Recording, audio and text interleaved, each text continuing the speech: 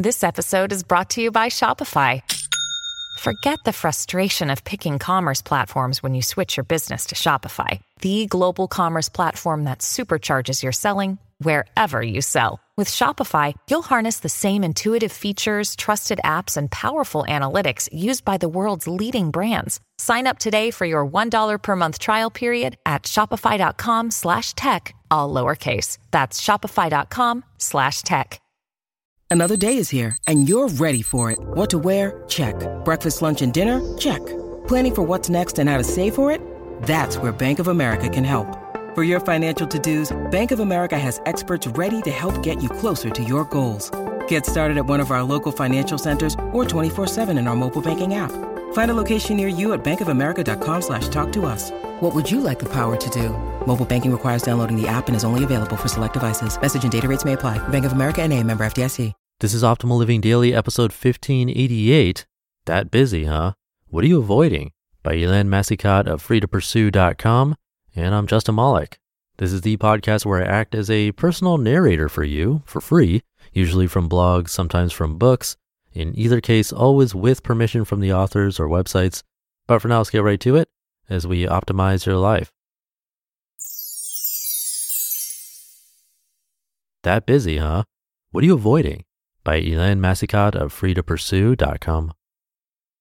While attending a conference this past September, I found myself increasingly preoccupied with my trio of electronic devices.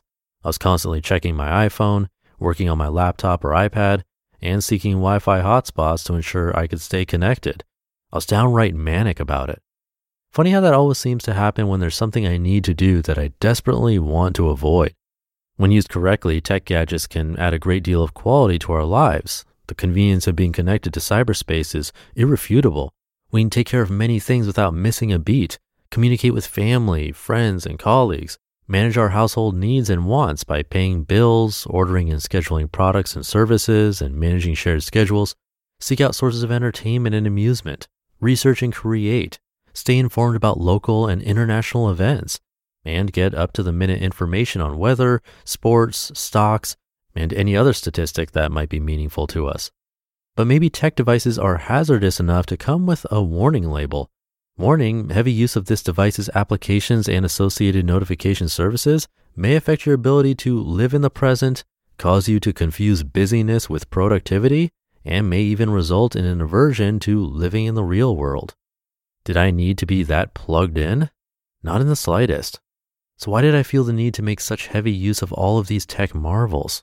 To look at every notification? To refresh screens on a regular basis? To seek out anything of interest? Because I was uncomfortable with being in the present.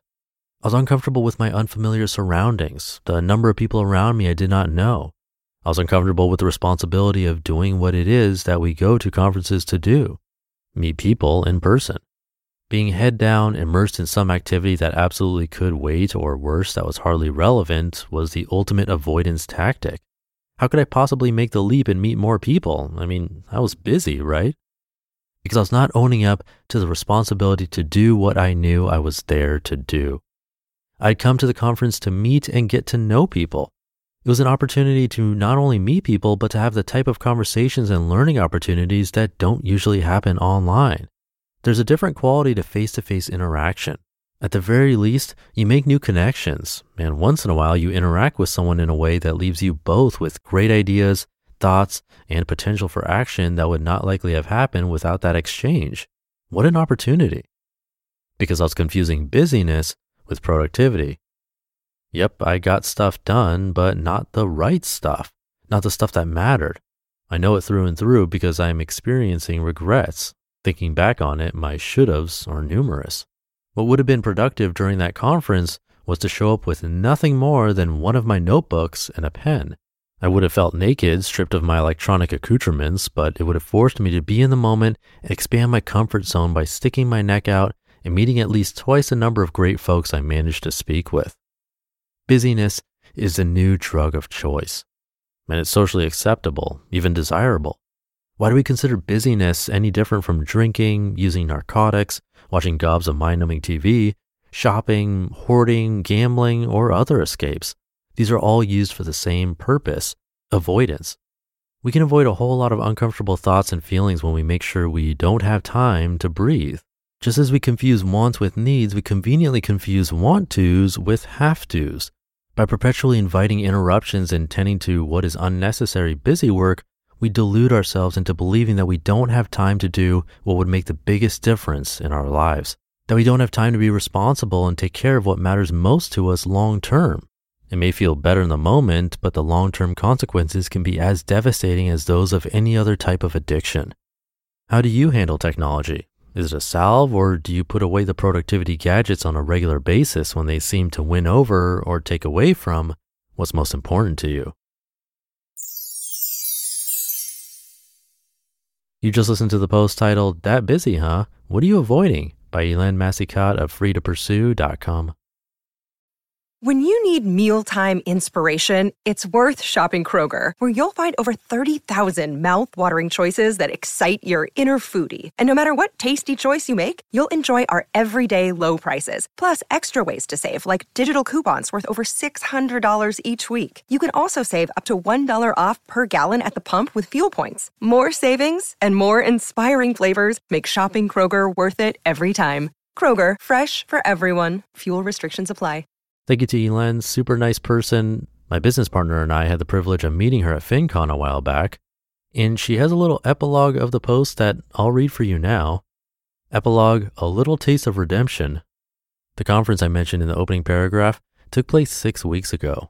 Luckily, 3 weeks ago, I had the opportunity to redeem myself a bit by meeting with a fellow writer at a local coffee shop. Despite a tendency toward introversion, I was not going to repeat the mistake I had recently made. As soon as he arrived, I put my laptop and phone on silent mode and tucked them in my purse. Were the first few minutes a bit awkward? Of course.